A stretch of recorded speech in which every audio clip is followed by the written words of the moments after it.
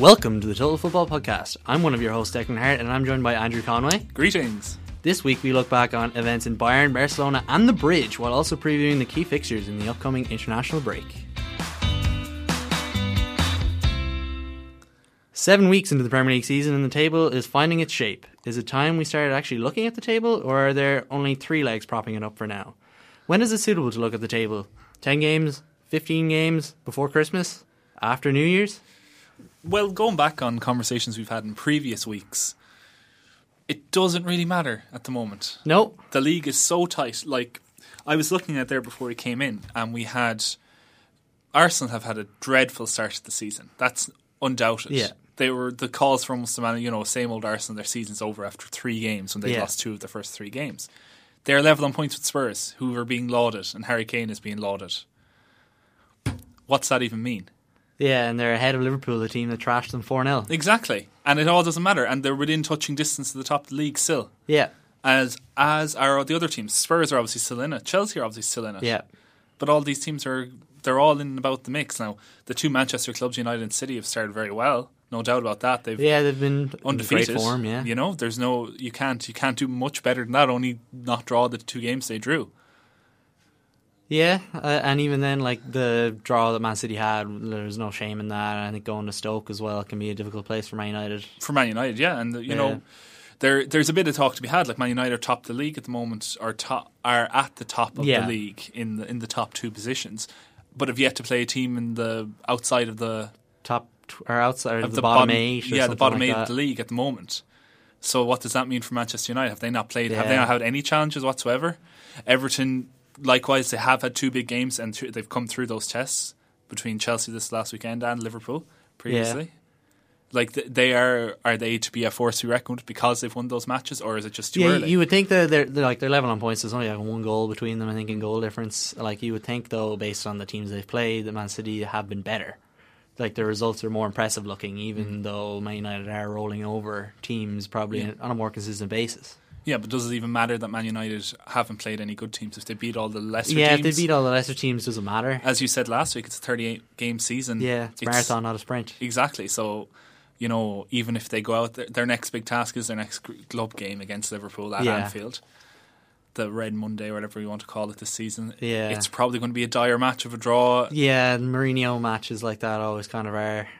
Yeah, that's just how they are, and that's how the manager is. So they'll sit deep. At the other end of the table, you have, Swansea are down there, but they've played well at times this season, have won games. They're not completely terrible. West Ham are down in those areas as well. Yeah.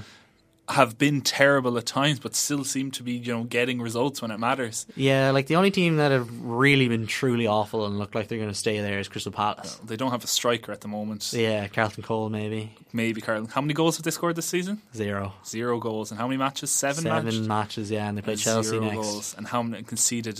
I don't remember I have at no the top idea of my head. At this point, yeah. But, dozens of goals already gone in. It's not looking good for them. No. An average team, they probably... If they had one of the best defensive records between now and the end of the season, they'd still have a pretty poor goal difference, you'd imagine. Like, I think it's the worst start to the league campaign, goals scored aside, since Portsmouth, the year they went down. And they were in dire. They were just fire-selling players. They didn't have a points coach. Deducted from them the year later. Administration as well. Like, that's mad. Like, I remember I seen a stat in 1931 Manchester United team had a similar record to this, and it didn't end well for them. No. So, all things considered, Roy Hodgson has a big job in his hands to get them out of there. Yeah, but we now move on to the news, where in Germany, moving away from England for a few minutes, Carlo Ancelotti has been sacked from Bayern Munich. Poor King Carlo. His time came too soon. What next for Carlo Ancelotti and what next for Bayern Munich? Well, the rumours of Carlo Ancelotti, and they've been like that since before he joined Bayern Munich, was that he wants to go back to England because he loves London. He loves London. I think his wife lives in London. She's a Canadian woman. Yeah, that sounds familiar. So he's similar to Rafa Benitez. He's always trying to get back to England.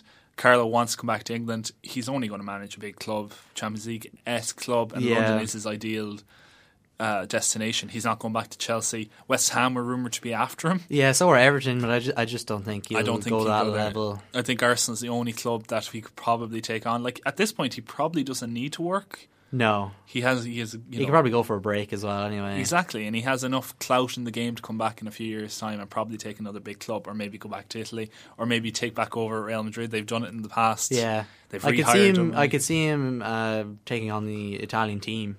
Yeah, that could be an avenue for him. He is the kind of man manager. He does have tactical nous, although if you believe the stories coming out of Bayern since he's been sacked, he didn't take training often. They were holding secret training sessions apparently. Apparently the players were doing that, yeah. Arjen Robben saying his 8-year-old was coached better than he was while Carlo was there. That's pretty disappointing for someone who is known as an Italian tactician, a strategic player who wants his players to play in exactly the way he wants, whose famed Milan team that won 2 Champions Leagues. Yeah, and should have won a third. And could have at least won a third against Liverpool, the one that they gave away. They were well drilled. They all played positions. There was no fluid movement or total football attempted. It was pressing and unbelievable skill on holding the ball in the counter-attack, and that seems to have just gone by the wayside. Maybe he's getting older, he doesn't care anymore. Yeah, it does seem like he's kind of apathetic at the moment of football management. Maybe a break is what he needs. Maybe the sabbatical that Pep took after he left Barcelona, maybe it did well for him. Maybe it'll do well for him, like for Carlo. Like in Germany, they clearly have the best squad in Germany. Yeah, but they're 5 points off the top already. No, but maybe that's what I'm saying. Maybe he got apathetic as a result of that. There's no competition. Maybe taking over the new and improved Milan side might be he go home and take over them. Maybe they'll give him the drive to bring back the old Carlo. Yeah, that could be a match made in heaven, really. Yeah, and Thomas Tuchel, it seems, will be the heir apparent. I was looking back at Thomas Tuchel, who was Dortmund manager until last season when he left the club 3 days after they won the German Cup. Yeah. A bit of an odd thing. Apparently he lost the dressing room, similar to the way Carlos lost the Bayern dressing room now. It seems like he had arguments with the board as well. Yeah. Like Tuchel is a strange manager. He bans pizza. He regulates every aspect of his players' lives. Yeah, Pierre-Emerick Aubameyang was given a 1-match suspension by Tuchel for going to Italy, I think, to visit his family. Yeah. He's he's a bit of a strange manager. He's still young. He's only 44 now. Yeah. He did amazing things at Mainz when he brought them up to the Bundesliga. Got them. He had them. I think he won 7 consecutive matches with them at the start of the season when he first got them up, which got them well. And they ended up finishing 5th, qualifying to the Europa League. Came back, changed the way they played the following season, and they finished well again. And then he left because he said, "I can't reinvent the wheel twice." There's something to that effect. Yeah.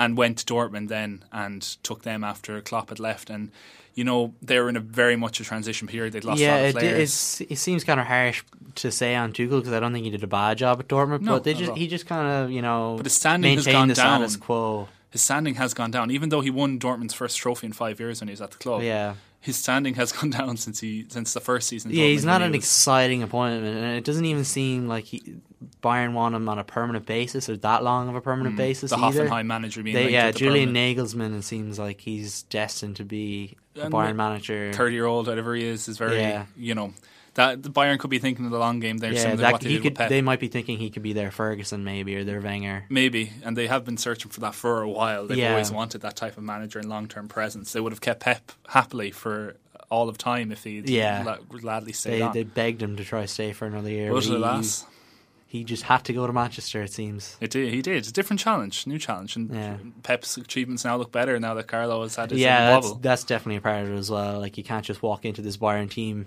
Apparently a 6-year-old can't just win them the Bundesliga. Apparently not. Someone tell Jose Mourinho that. Yeah, but in Spain, rather, Barcelona were playing Las Palmas yesterday. But what was unusual about that match? Well, it was very unusual for a lot of... I don't know if people have been keeping up with the news in Spain over the last day or two, but there was a vote on... Or it wasn't even a vote because the vote didn't even happen.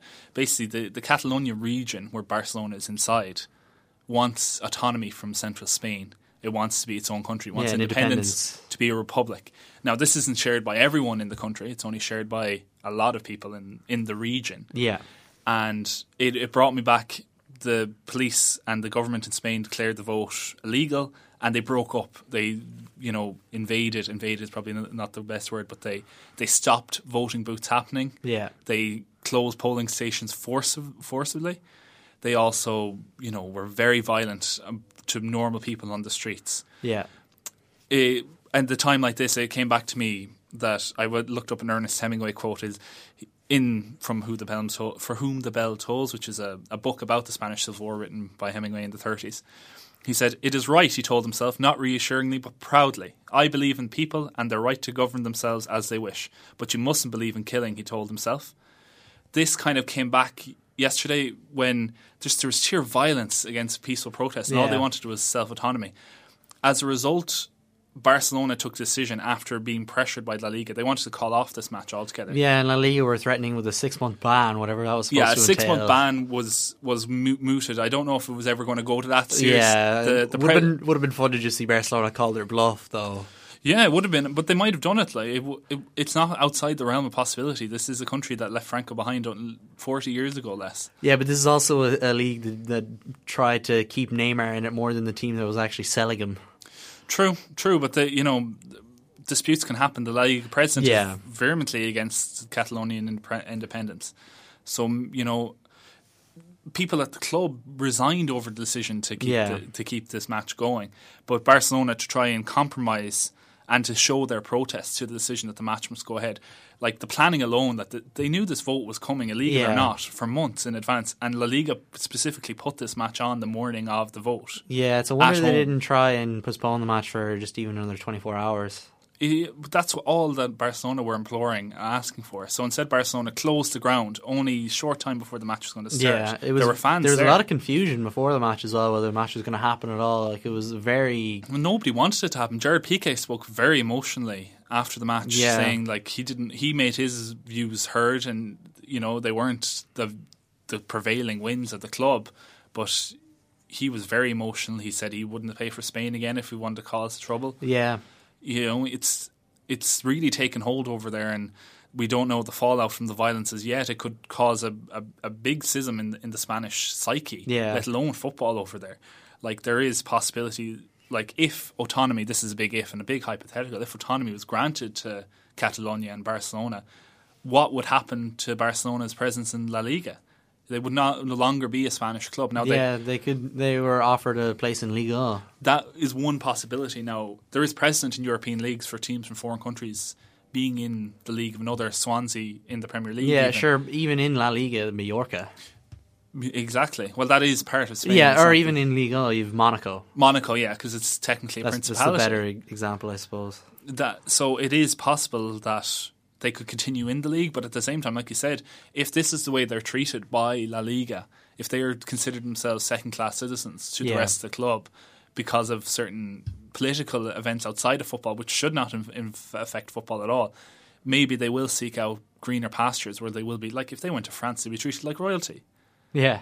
They would be anything they want. The same as PSG is almost at the moment. Anything they want, they'll get. Yeah, a new Clásico would kind of be formed by PSG in Barcelona there. Exactly. And it's within, like, Barcelona, if anyone's ever been to the region, it's a short hop. It's as close to most French clubs. It's basically in France as it is. It is, yeah. It can Marseille, Toulouse, various Premier... It's not a trek or anything. No, not at all. It's an easy bus trip. It's a lot closer than a lot of other Spanish clubs are to Barcelona as it is. Like, it's a worrying situation. We don't know. We'll keep tabs on it. We'll see where it goes in the future. We'll see if anything comes out of it and whether this is a one-off event that Barcelona will close their stadium more often. It was 99,000 empty seats. I believe the club is shutting down tomorrow as a whole for a protest. There's a march going on in I can't remember where now.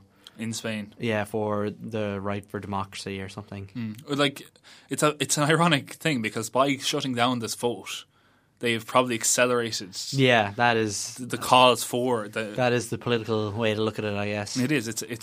It's a weird turn of events, to say the least. Yeah, but moving away from the politics and back to the football, more fun topics now than violence. And moving closer to home in England, Liverpool faced their former boss Rafa Benitez in Newcastle. Another 1-1 draw. Liverpool are in trouble. Really are at the moment. They can't seem to. It's because they signed Alex Oxlade-Chamberlain. Obviously, yeah, he's cursed them. He's cursed them. He's brought the Arsenal curse with him over up north. But They did not play well. That's to say the least. Like they couldn't create anything. Daniel Sturridge played. He had a chance or two, a couple of movements, nice movements. He was running on the end of through balls, which is something that Firmino wasn't offering them. Yeah. In the past, like Mane, obviously will eventually offer them that again whenever he comes back. He played yesterday. Did he play yet? Oh, that shows you how much I saw of Mane yesterday. Couldn't even notice him, but yeah, Liverpool they're not playing well at the moment. Lovely kit.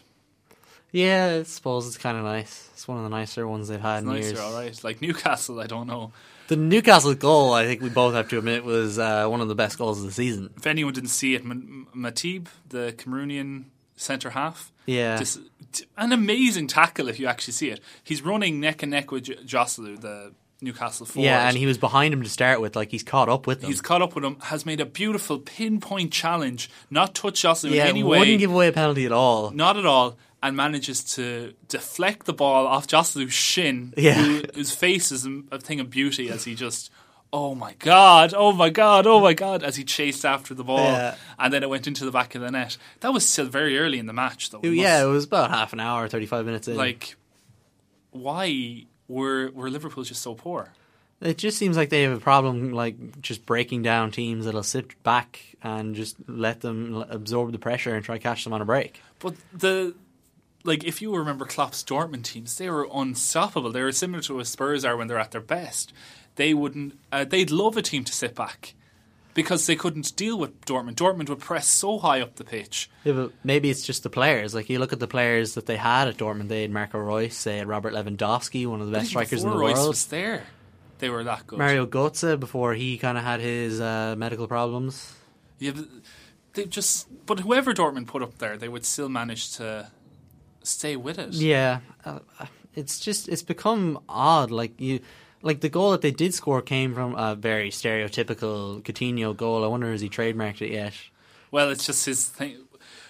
It's a trademark. It's a good trademark for him to have. Yeah, he just basically pulled off a player worth 150 million apparently. Well, maybe in today's market it might be for Barcelona, but pulled off a player, put it in the top corner. Simple as that. Yeah, it's.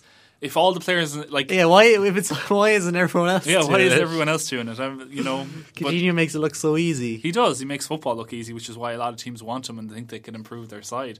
But Liverpool are not using him to the best ability at the moment. He did that on his own. Yeah, that just kind of happened. There was no sequence of play that built up to it that seemed like it was something they would have worked on in the training ground. Yeah, maybe they're lacking a few. Like, they have a few injuries still, that are important. What about Daniel Sturridge? Like, Daniel Sturridge was playing yesterday, and he just does not look like his old self at all. No, I don't think that. I think his time at Liverpool is really. It's nearing the end. He seems like the kind of striker West Ham could maybe do. Yeah, he probably is at that level at this point. Injury prone. He's not really helping out anything at the moment. He's not contributing anything to the side or adding. Like, he did offer an avenue, as we said, for runs. Yeah. And he got in behind a few times, but there was no. It's not maybe there's no zip to his play anymore. He seems to have lost maybe half a yard of pace, which is a very cliched thing to say. Yeah. But he's not getting on the end of these balls. So what you think is either the delivery's got worse or he has got worse, one or the other. I wouldn't necessarily say the delivery's got worse. Like, it's the same players there as when he was, if not better players than when they were almost winning the league a few years ago under Rodgers. Yeah, so maybe it is all over for Daniel Sturridge at Liverpool. Yeah, and was Firmino injured yesterday? I think it was the tactical choice. Yeah, it was odd. I still feel like Firmino just plays better at the spearhead of their attack. Yeah, but maybe they thought Newcastle are not. They're a very tactically astute team. They've got Rafa Benitez, obviously. Yeah, but they're not a team to do the classic. Everyone camp within 30 yards of the box. They do build out a bit more than the average Burnleys of this world. No disparages against Burnley, but they do play a bit more football. They do try and come up with a bit more action. They're not quite a classic counter-attacking team. No, they have a bit more about them in ingenuity and stuff like that. And they have to be. That's their kind of competitive advantage in the Premier League, is they have Benitez and he's able to do that. But is Benitez what Liverpool actually ironically need? Probably, if the ownership situation had not been the way it was when Benitez left the club. Yeah, they were a complete mess. They weren't buying any players. They were selling into administration. They did. They sold his best player from under him at the time, Fernando Torres. Steven Gerrard was aging. They weren't replacing anyone. Xabi Alonso was sold. Yeah. You know, you can't blame him for leaving at the time, but I would think that Benitez at the Liverpool sides that Rodgers and Klopp have presided over, I think he would have come at least as close to winning the league, if not actually succeeding in maybe a bit something more consistent, because if you look at the way that they finished in the league, like under Rodgers they had 4, and he was there 4 seasons, wasn't it? And like only once did he finish in the Champions League places. Exactly, and Benitez went to Italy, brought Napoli up to the Champions League positions multiple occasions. Yeah, and they're still kind of seeing the fruits of his labour even today. Yeah, exactly. He brought through a lot of the players that are thriving in that side at the moment. Yeah. So maybe a job switch would be in offer. I don't think Liverpool... Klopp at Newcastle. Yeah, it could work. He'd love the time. He'd love the support. The passion. Exactly. He loves that. He lives off that. But I don't see him... Benitez probably would love to go back to Liverpool, and Liverpool probably benefit from having him. Yeah, the Liverpool fans still love him. But I know they don't love him enough to bring him back. Liverpool always want something new and exciting as a manager. That's why they've gone through so many of them in recent years, and they won't go back to Benitez, I don't think. No. But other new and exciting, or well, maybe not new, but exciting managers, Pep Guardiola took on Antonio Conte at the weekend. The game of the season so far. It's been touted as a tactical battle. It was an interesting... Well, it was interesting from a tactical point of view. It was as if it reminded me of the Everton-Chelsea match earlier in the season, but in reverse. Yeah. It's as if Pep watched, okay, this is how Chelsea are playing against Everton. This is how I'll play against them. They just press right up on the wings, which is the way that Chelsea were actually playing out from the back. Playing out to the wing-backs. He overloaded the wings with his centre midfielders and his But he overloaded in such an odd way. Like, if you look at where the two fullbacks actually ran, they ran centrally a lot more than you would normally think. Who would basically... So, if we don't have a diagram to show this to you, but we would say his 2 attacking midfielders, which is David Silva and Kevin De Bruyne, actually moved out to the wings to almost man-mark Marcos Alonso and... Yeah, the right wing back, Cesar Azpilicueta. And as a result of that, those 2 wing backs had to play inside, and then if they played inside, they had their midfielders would then be faced with 2 very defensive players against them, who were the fullbacks, Kyle Walker and it was Danilo that played. Danilo, or no, it was Fabian Delph. Fabian Delph, the Aston Villa legend. How could I forget? Exactly, and they were just blocking everything off, and as a result, they controlled the game. Man City just controlled every aspect of the game. I didn't see Chelsea have really any real opportunities. No, especially after Morata went off. Like that's a blow. That was half an hour in. Yeah, like it is a blow. I don't think it affected Chelsea that much though. Like I don't think it made them much worse. I think they were bad overall. Yeah, it reminded me. It was very Mourinho-esque performance against a top 4 rival, where he aims to nullify the opposition. Yeah, like he played a very defensive mode, and then when Morata got injured, he brought on Willian, another runner who's not a striker the way that... No, and you were seeing them try to play long balls through Cesc Fabregas, and obviously they didn't have David Luiz to help with that as well. Mm-hmm. But there was no one up there. It was like they were playing a 3-5-2-0 as opposed to just a 3-5-2. Yeah. Like there was just no one there for them to actually aim for. To receive, to lay it off, to bring the play forward. To let Hazard kind of run through and play off of. It was weird. It was like he almost consigned himself, okay, it's 1-0. We'll keep it at 1-0. Yeah. We might get something, not likely, but we might get something. We'll move on to the next match. He was happy to get out of there without getting beaten the way that, say, Liverpool were against them. Yeah. Because Liverpool have an excuse for that match. I know Chelsea kind of do as well. They lost Morata, but Liverpool lost... But they were able to replace him. Exactly. Liverpool lost Mane to, and you know, a psychological blow that was as well, because suddenly the Liverpool team were on the back foot from that. Yeah, and they were already 1-0 down at that point. Exactly, and it kind of just destroyed morale, and then the whole team just collapsed. Yeah. This was like, it wasn't as emphatic win, but I think it was just as disappointing a performance as the Liverpool one. But so do we hand City the title now that they've dethroned the champions? We may as well, to be quite honest. We had a long discussion about after only 7 games. No, you know, it's not over. They still have to play each other. Of course, it's not over. We're not even contemplating that the league season's over yet. We're just being, you know, facetious at the moment. Man City are the best team. They have the best players, but you can make an argument that last season Man City still had better players than Chelsea. Man United probably had better players than Chelsea, and they didn't come close to winning the league. No, but Chelsea also didn't have Europe last season. True, and that could have an effect, but we've only had 2 matches so far in Europe. That's true, and Chelsea obviously had the disadvantage with the way the fixtures in Europe were played this weekend. True, that they play on Wednesday and Saturday, so it's Yeah. a bit more tiring on them. But they had a good performance in the midweek. It's not, and it's early in the season. I know they're saying, oh, they have a week to prepare. Yeah. I find that a bit... I wouldn't buy the excuse just yet. If it was April and they had 9 games in 4 weeks or something, then I'd maybe it'll be a bit more sympathetic towards Antonio Conte. But for now, Can we just... The last 3 league champions have been Chelsea, Leicester and Chelsea. All 3 of them weren't in Europe that season. Chelsea were. Were they in the Champions League that season? Yeah, was that not the season they got to? Was that the year they lost to PSG? Or was that was? Oh, that you're was, right. You're right. So it's only the last 2 seasons Yeah. that the league champions have not been in Europe, and people made it's such a big deal. And when Liverpool almost won the league under Brendan Rodgers, it's because they weren't in Europe, Yeah, and so on and so forth. Well, no, you could. You're finding Yeah. causation where there's just correlation, as in these things are just happened. They're coincidence. Yeah. They're not the reason why these things happen. the real reason Liverpool did so well that year is because they had the best player in the league. They did, and they had the best forward unit in the league that all Yeah. operated greatly I together. wouldn't necessarily say Europe was the reason why Leicester were able to go on their charge. There were a multitude of reasons why they were able to go on and win that league. And there's enough reasons there, like you could write a book on how Leicester actually... Exactly. Otherwise, West Brom will win the league this season because they don't have European football. Yeah, exactly. You know, it doesn't really necessarily make sense. You can make just as much argument that the last 3 league title winners had tiny playing squads. Yeah. Mourinho, when he won the league, to Chelsea, Tight-knit squad. but he only used for more than a few matches. There was only about 15 players who played that. Yeah. Who played more than half the matches during the league campaign. Something similar was a ridiculously small number for Leicester as well. And with Chelsea. Last Again. season.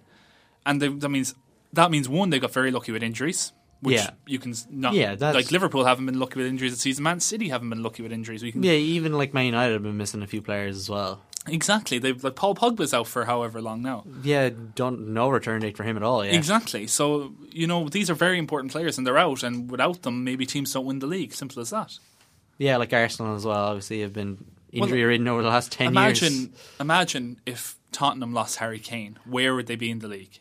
Yeah, like look at how many goals he It's 11 contributes. goals in the past however many... I think he got 13 goals this month. 13 September. goals in September after none in August. Yeah, like that's an incredible record. And it includes hat-tricks, it includes every different type of goal. Yeah. And, Spurs were hurt. Like, as we said earlier in the programme, Spurs are still level on points with Arsenal. Yeah. So it doesn't, different things can happen as a result of different things.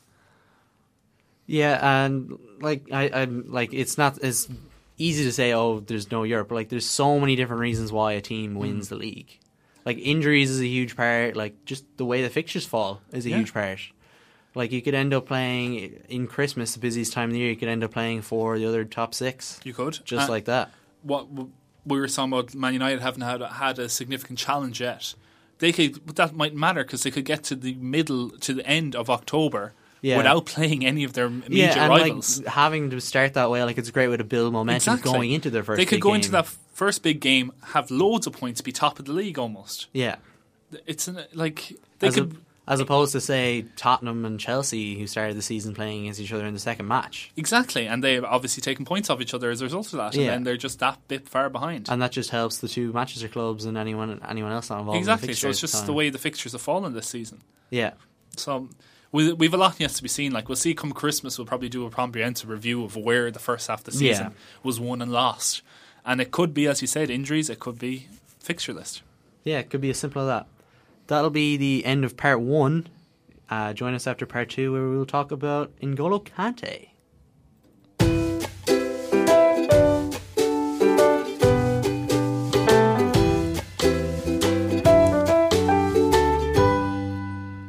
Welcome back to the Total Football Podcast. Now we're going to go do our topic of the show. Now, we haven't really spoken about this beforehand, but I've noticed, and obviously when Leicester did win the league, there were 3 key central players to that. Jamie Vardy, Riyad Mahrez, and N'Golo Kante. Now, the 2 former players there, they've stayed at Leicester, their form has regressed back to where they were before. But N'Golo Kante went on last season and won Player of the Season. Now, the debate here isn't, did N'Golo Kante deserve player of the season? That's a debate that would have been had last May.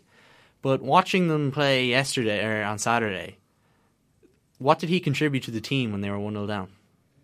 Very little would be my assertion. Yesterday, Conte adopted not a new system, but a system that was slightly different, akin to the one he played in midweek against Atletico Madrid, where he had 2 holding players. Yeah. And then Fabregas was free to actually play rather than playing the holding position. Yeah, he could play maybe more of a quarterback position, or he could play further forward. But maybe the fact that Fabregas wasn't there anymore meant that Kante wasn't looking as swashbuckling as he normally does. Because, say, when Kante played alongside Danny Drinkwater, or when he played alongside Cesc Fabregas last season, those players are not defensively minded players at all. No, they weren't doing the tackling. They never made tackles. They never ran a huge amount of distance. They never got back and made those goal-saving blocks and clearances. And now that Kante is backed up by someone else, he doesn't look as frightfully good anymore. You wonder what the point is in him being in the team at all sometimes. He has, he's a great engine, but he isn't technically gifted in the way that Bakayoko, say, is. Bakayoko. Celestine Babayaro is ruining me. But the way that other players in the Chelsea team are, they like Bakayoko can, he can play basically anywhere in the midfield and further forward even. Yeah. Because he's that talented, he's that skillful, he's that intelligent of a footballer.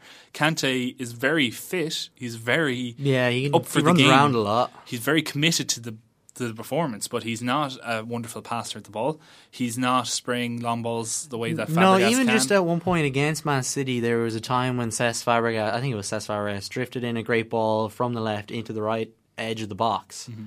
And it fell to N'Golo Kante, and you just thought if it fell to any other player, Chelsea would be in there. It would have a better chance. But instead, he just completely fluffed it. I think he might have got a corner out of it. What about the notion of putting David Luiz in the Kante position? If you're playing another holding-esque midfielder, if you're playing Danny Drinkwater, if you're playing Bakayoko alongside... I think that could work.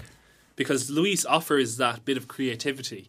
He offers that bit of, skillful play on the ball. He has that range of passing. He can shoot. Yeah. Kante, Kante's goal scoring record isn't as bad as you would have believed by 2 goals at Chelsea, 3. But the way they celebrate when he scores, it's as if a goalie scores. But if you do look at the goals he has scored, like the one against was it Leicester this season, he just took a shot, and you wonder why Kasper Schmeichel didn't save that. Yeah, and you have a bit of that, and you have the one he scored, I think last season. One of the ones he scored. He got 2 against United last season. One of them, remember, it was a tap in. It was just created for him and left on a plate. Hazard, just it made wasn't. The goal.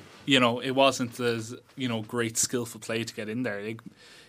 Maybe his time has passed, and he had 2 wonderful seasons where he was everywhere. He was you cannot deny his stats. He makes the most tackles in all the European leagues. I think what he achieved with that Leicester team was fantastic, but I don't think what he did and last with Chelsea season was it really I think. Well, he made more tackles than anyone else. Now maybe there was accentuating circumstances that allowed him to make those tackles if he was making the tackles of himself and Fabregas and some fullbacks. You look at someone that I remember there was a clip going around last season where Fabregas had lost possession and Kante won it back immediately, and then Kante gave the ball away, and then he won possession back immediately, and then he gave it away again, and then he won it back again. The Kevin Kilbane complex of his second touch always being a tackle. Yeah. There is a bit of that about him, that maybe he isn't at that elite level that his position in the club as player of the year would lead you to believe. He seems like the kind of player that Chelsea would want to come on if they're 1-0 up against Man City, but to take off immediately once they go 1-0 down. Yeah, the John Obi Mikel type of utility role.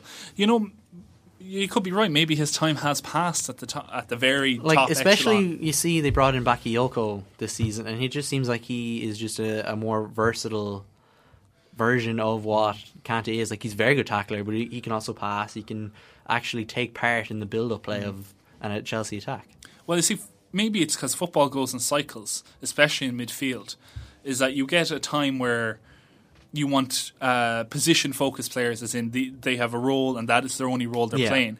This is why was part of the reason why Claude Makélélé was sold from Real Madrid in the Galacticos era, is because he could only play one position. And they're the managers were well, he can only do one thing. That's a waste of a position. Yeah, we could get a player that could tackle and play the ball forward. Yet he goes to Chelsea and he becomes a legend at the club because of that skill he had. And then everyone wanted a Claude Makélélé player. That evolved then to skillful, creative, small Spanish players. David Silva, Xavi, the Fabregas, the Alonso type of player who kind of could do tackling and could do positional defensive play, but were also amazing going forward. And then you have the box-to-box Steven Gerrards, Paul Pogba's of the world, who don't really have a defined role, who don't have immense skill or immense talent in one particular area. Yeah, they're just kind of a jack of all trades. They're an all-rounder, exactly. So maybe we've had a couple of years now where there has been a defined roles, like Leicester, a very systematic team. Jamie Vardy ran the ball. Riyad Mahrez went up the wings, did the channels and crossed the ball. Kante made tackles. Drinkwater made short passes. The defence did their job. Chelsea, similarly, their fullbacks ran up and down the wings. The defenders held their positions and brought the ball forward. Kante made tackles. Fabregas passed it. Eden Hazard beat players. And whoever was up front, Costa at the time, would score goals. Very functional, won the league. It's very similar to the way Real Madrid kind of play as well. Yeah. Maybe that's coming around and changing. Maybe we're moving back to a place where maybe we have a more all-rounder type of game, the way Manchester City, Manchester United play. There isn't who plays that defined Kante role in the Man City side at the moment? You don't really think of anyone as the tackler in the team. Like Fernandinho and Gundogan can kind of play in a similar area in the pitch, but you wouldn't say what they do in the pitch is the same as what Kante does. No, you'd say it'd be closer to the Bakayoko type of player, the all-rounder, the Matic. Yeah. Matic, I wouldn't consider Matic necessarily a complete destroyer. He does play passing as well and plays it forward, and he's at Man United right now. Similarly in Liverpool, there's absolutely no player like that in Liverpool, which is why they're in a bit of defensive quandary. And Spurs as well, they don't have like Eric Dyer maybe, a converted centre-back, but it's only because he's a converted centre-back. They do have Wanyama as well. Indeed they do, but Wanyama's influence on the matches, if you've noticed the last couple of seasons, has become less and less since he originally exploded onto the scene. And it seems like Dembele is in and out of the team these days. I can't remember seeing him at all this season. He is he has a foot injury that apparently is threatening his career. I was wondering why I hadn't heard much about him this season. He had surgery over the summer and it took, but then he said he wouldn't be the same player again, which is probably not a good thing to say to the public. No. But yeah, he's been treated very carefully, I think, at the moment. You'd worry a bit about him. But again, he's an all-rounder type of player as well. Yeah. In the vein so what does this mean for the Premier League going forward for midfielders? Well, the midfield role is probably the most evolved, or is the most cyclical of the positions on the pitch. Like the way in which it went from possession football and back out of possession football so quickly. Yeah. Whereas you don't see that in defence. Like you see now, they like to play out from the back, but I think that's been an evolution of 20 years in the making. Yeah, that's been just the way the players have gone. I don't think it's not a tactical choice the way that this midfield type of role is changing.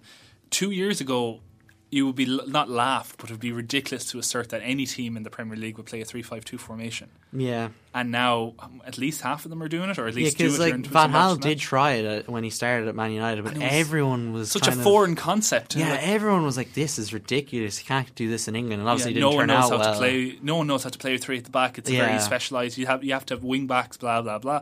But then, amazingly, players adapt, teams adapt, and these things happen. The same could have been said 15 years ago about 4-5-1. No one in England would dare play 4-5-1, and it'd be so negative and defensive, and there's no specialist inside forwards in England anymore, and so on. It's all centre forwards, and now the traditional English centre forward doesn't really exist. You can make an argument about Kane, but I don't think he's a traditional. No, I would say he's more of a continental. He is. He's like Robert Lewandowski. He's like he can do so many things. He can play. He can run. He can create. He can take corners. He can take corners sometimes.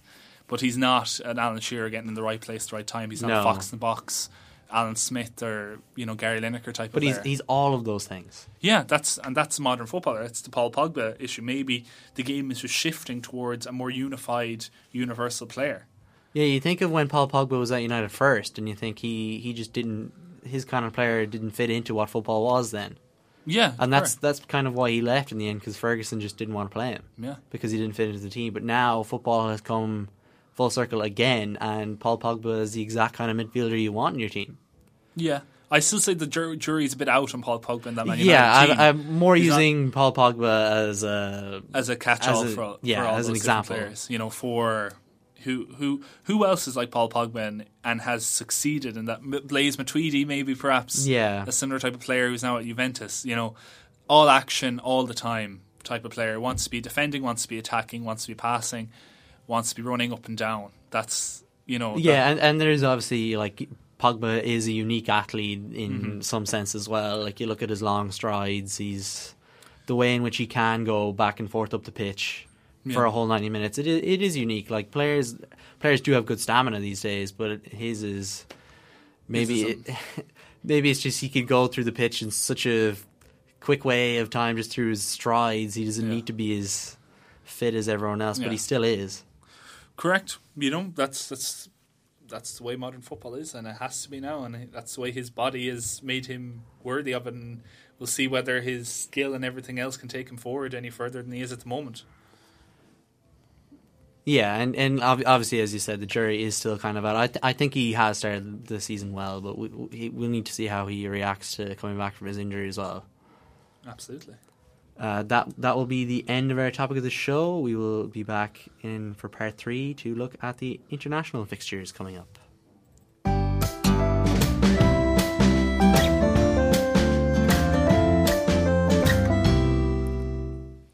So we are back now to look at the international fixtures. And Andrew, what fixtures coming up in the final round of the qualifiers do you think have any significance? Well, there's actually loads, and probably this weekend for international football will be a lot more interesting, probably the last 15 or so international breaks, because a lot of the positions in the World Cup left open will actually be decided this weekend.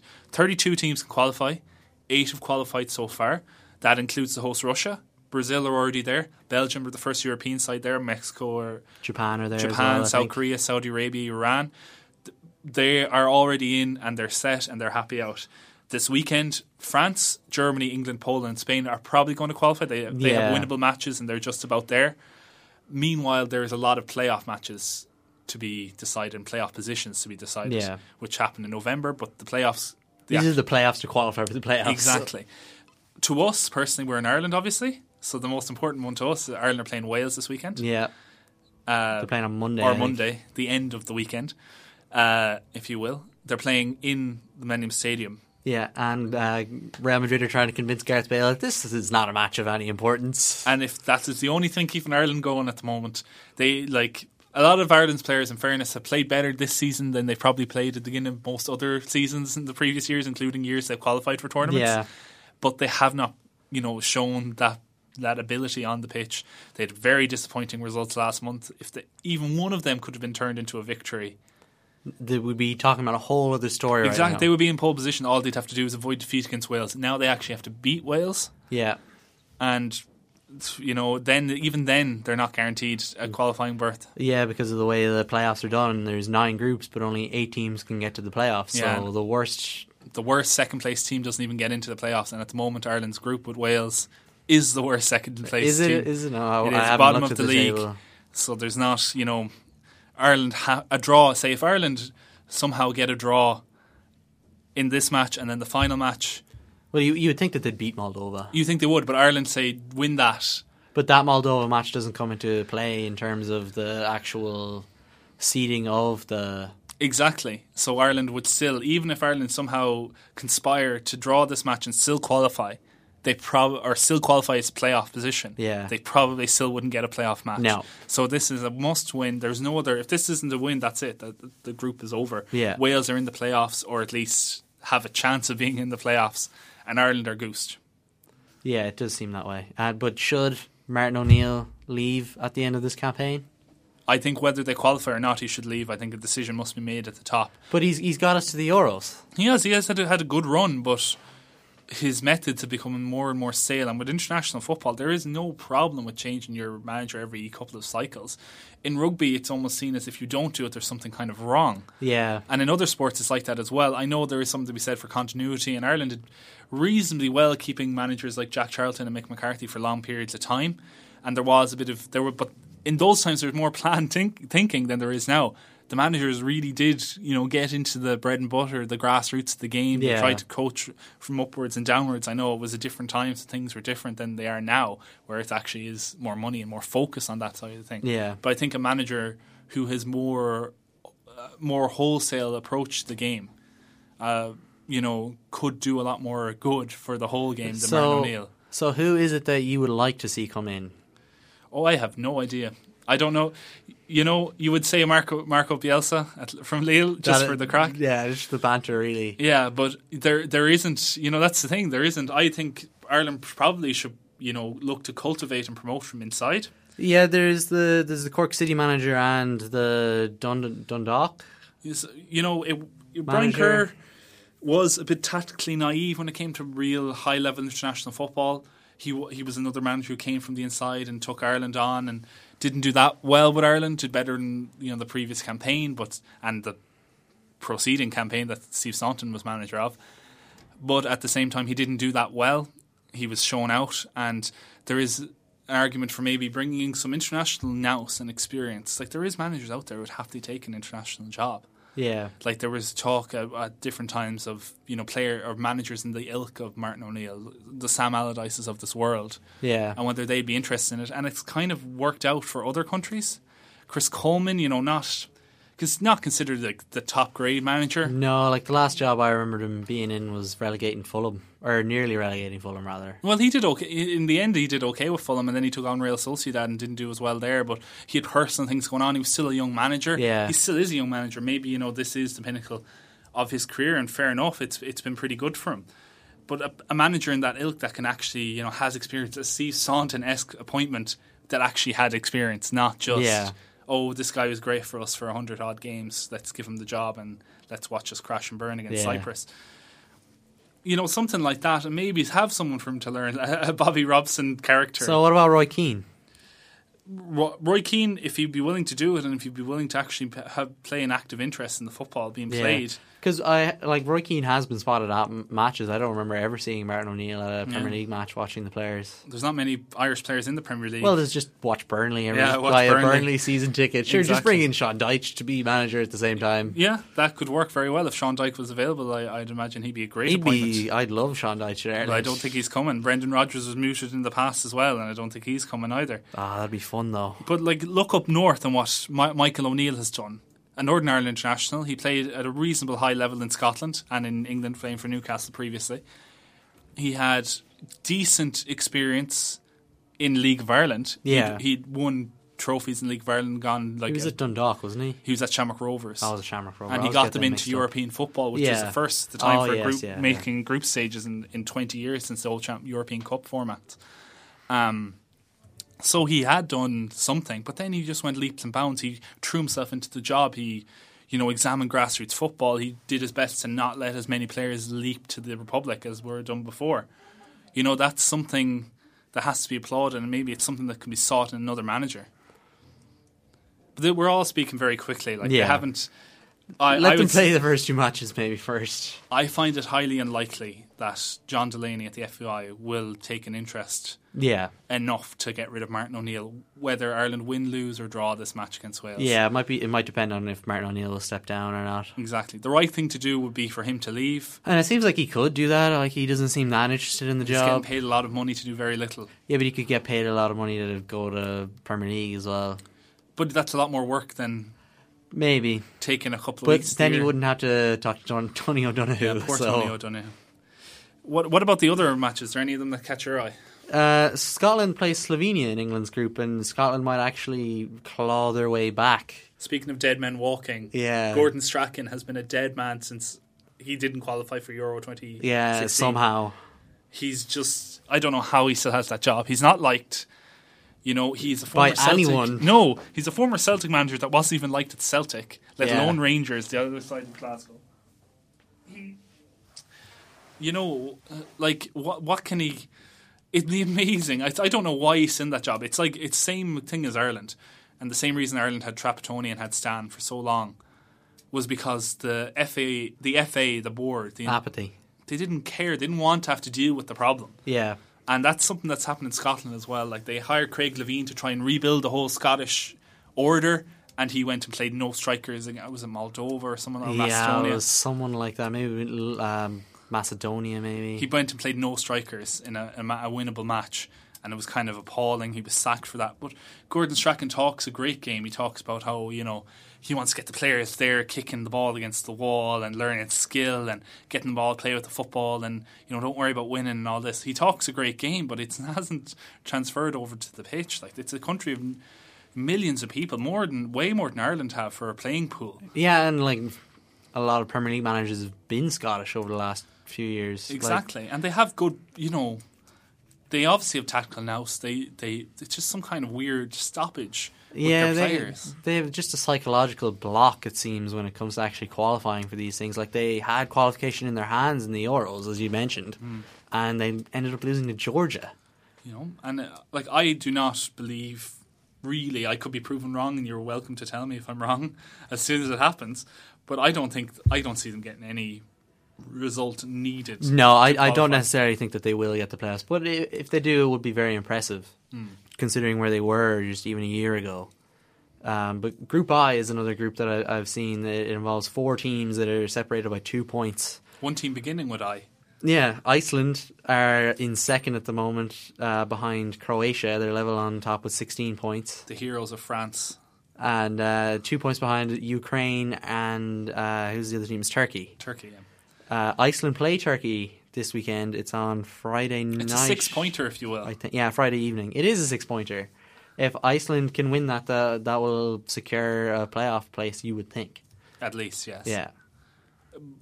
I think Iceland have had some weird results in that group. They didn't beat Finland, I remember, at one stage when the group was in their hands at that point and they didn't take advantage of it. Turkey are a good side. They have a lot of good players, but that Iceland team just have such belief behind them. Yeah. And they do have a very firm unit. It's a case like maybe Gylfi Sigurdsson can turn it on for Iceland the way he hasn't done for Everton. That I think they could get through. It's going to be a tough match. They could still get out of the group without beating Turkey and winning their other matches and stuff like that. So it's not the end of the world if they get a draw, but it doesn't suit Turkey. So they'll be going for this as well. Yeah. It's all open. Yeah, it'll be very interesting to see how it plays out, because there's fixtures on Friday and then there's fixtures on Tuesday, and there's fixtures in both of those days that we'll see how that group plays out. I think it's the only group where that really happens. Yeah. Like Portugal plays Switzerland in what is basically a playoff, but I don't think that's of the same kind of consequence that this will be. Yeah, there doesn't seem to be that, that urgency to that game. Like, both teams are already qualified in Portugal, or not qualified, but they're already in the playoffs. Yeah, and you would think that Portugal would be okay with a playoff. They generally do well out of the playoffs in recent years, so it's not the end of the world for them. So yeah, it is the most interesting. It's the most to play for. There is a bit of action going on. There's other international matches that I'd like to speak about as well. Yeah, there's some out of Europe.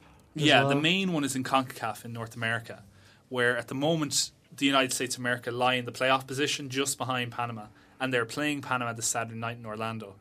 If the United States don't win that match, I think they're basically done. They won't get the playoff match because they're right behind them is Honduras, who have winnable matches, or at least doable matches at this stage, and could sneak that playoff position ahead of them. Yeah. And then that would be a complete farce of a situation. They sacked Jurgen Klinsmann, who, I think his time had run at America, but they brought in the old manager, Bruce Arena, who has done nothing to change the match. He's been criticised and often times because he just doesn't shake up the squad, he doesn't bring in new players, he doesn't try new things. Yeah. It's kind of an opposite to Klinsmann's issue. And I don't think either of them are really helping the situation. So this could be vindication for those who want Arena out. But at the same time, it'd be the first World Cup the United States haven't qualified for since '86. Yes. And they were amateur in '90 when they qualified. So this is pretty appalling that if they don't get this result on Saturday night. Yeah, Panama, usually the World Cup does well in America. Like, it's the one time in every 4 years that America actually watches the sport. It is, and they get new players from it. And if they do, it'll be a bit of a tragedy. If they don't qualify, that interest won't be there, and there'll be a generation of people growing up that just won't have an interest in football. And there's a World Cup going to be on there in 8 years' time. Yeah, potentially, yeah. No, I think it's been granted, hasn't it? I don't think they've confirmed that yet, because I'll have to go through a whole process to confirm that. Okay, but I think most likely it's going to be in the United States in 8 years' time. Yeah, you would think that it will most likely be there. And, that would mean a lot of players who are, kids now who are like soccer, who are playing, who are 10. Yeah, they'll be the people that will be playing in that World Cup. Exactly. And if they don't have this World Cup to cling to, maybe they won't continue playing football. Yeah. Maybe they won't have that career. Maybe the United States will do worse than before. There's one other match I want to talk about in international football. Or not one other match, but it's one other thing to look out for. Region is South America. At the moment, Argentina is sitting in the final playoff position. If they win that match, they go on to play New Zealand in a playoff. Or if not, if they win the match, if they hold on to that position, they go on to play. They have tough matches up in the high altitudes of Bolivia. Yeah, and they have a terrible record in Bolivia. Exactly. Chile are right there as well, right behind them, 1 point behind. And they could also qualify this weekend. But one of these big teams is almost certain not to get there. Which do you think it'll be? Argentina with Messi? It's probably the last real chance of the World Cup. It would be a shame to see Argentina not qualify. Like Chile have had three great tournaments on the bounce now, isn't it? They had a good. They won 2. What do they call it? Copa Americas. They had a good World Cup before that. Like they've spent a lot of time together. You wonder maybe is there a bit of fatigue? Yeah. Is that why they've not been playing as well? Possibly, like Alexis Sanchez has not had the last good. Yeah, apparently there's unrest within the team as well. Like there were problems with Sanchez and other players apparently earlier in the campaign. Although maybe that's sorted out by now. It's just they're not performing the way they should be performing. Yeah, and similar for Argentina, like they changed managers. Yeah, you would think with Sampaoli now in the team that they would be able to play. But they haven't put in one good performance since Sampaoli became manager. They've only played twice since Sampaoli came in. Played twice competitively, but they haven't. Neither of those games, they were winnable matches. Yeah, and they didn't put in any kind of. That's a fair point. Yeah, like it is very worrying, and it's Messi's last real chance to put the critics. Yeah, to sleep. You wonder if they don't even qualify for the World Cup. What will happen with Messi going forward? He'll probably just he's retired before. Yeah, he retired before. He'll retire again. It's weird. It's just that curse that follows Messi around when it comes to international football. Yeah, so close yet so far. Yeah, and this could be the final leg, the final humiliation if he doesn't qualify. Yeah, and that'll be a damage to his reputation in Argentina anyway. Oh yeah, like people in Argentina will always consider Maradona the better player as long as he's the one that's won the World Cup for them. Exactly, and there's nothing Messi can do bar winning a World Cup in impressive style to change that. And he's gotten so close. And what will the World Cup be without Argentina? You see them as they're kind of like maybe a South American Holland in a way. Like it's not a World Cup without them, but they're never really always up there. Yeah, sometimes they just have dire World Cups like 2002 and stuff like that. But it's still Argentina. Like they always have, and they have such a good team as well. They always have such a good team. But like, it's not even just Messi. Like they have players like Dybala, Icardi. A lot of players have come through that weren't there even 4 years ago in Brazil in the World Cup that got to the final. Yeah, most of the core team from that side are still in place. Di Maria's still there. Yeah, Messi's obviously still there. Mascherano's still there. Lavezzi's still there. I can't think of the fullbacks. Marcus Rojo, Pablo Zabaleta. Yeah, all those players are still, they're still playing football. Yeah, but they've added such quality and class since Otamendi's come through. I know he does play well for Argentina. Yeah, Icardi has just been fantastic for Inter. Paulo Dybala, as you say, is just like a new Messi. These players deserve to be in a World Cup. But they might even qualify out of their own. It's not like they've been hard done by. They've been it's the same qualification as it was every other time. Yeah, they've just not performed to the level of the other previous teams. And that's a real shame for the World Cup. If they're missing from the World Cup, all well and good, all fair enough to Peru for getting there or Chile if they do manage to you get can't there. begrudge the team that's taken their place either. No, but it'll be a lesser World Cup for Messi not being there, for Icardi not being there, for Paulo Dybala not being there. Exactly. And that'll be something for us to look forward to keep an eye out for, and then over the course of the next 2 weeks as we struggle through another international break without any of the club football. It'll be a good one this time. I promise you. That's what they always say. Well, but on that bombshell, it is time to bring the show to a close for yet another week. I'd like to say thank you to listening, and please do get in touch if you have any thoughts on anything we discussed this week. You can email us at thetfpod@gmail.com and follow us on social media at thetfpod. You can follow us individually. I'm at Cheesy Harpon, Andrew's at Conbon27. Remember to subscribe, rate and review on whatever platform you listen to. It really helps the show and helps us grow. That just leads me to say thank you to Andrew. Thank you, Declan. And farewell.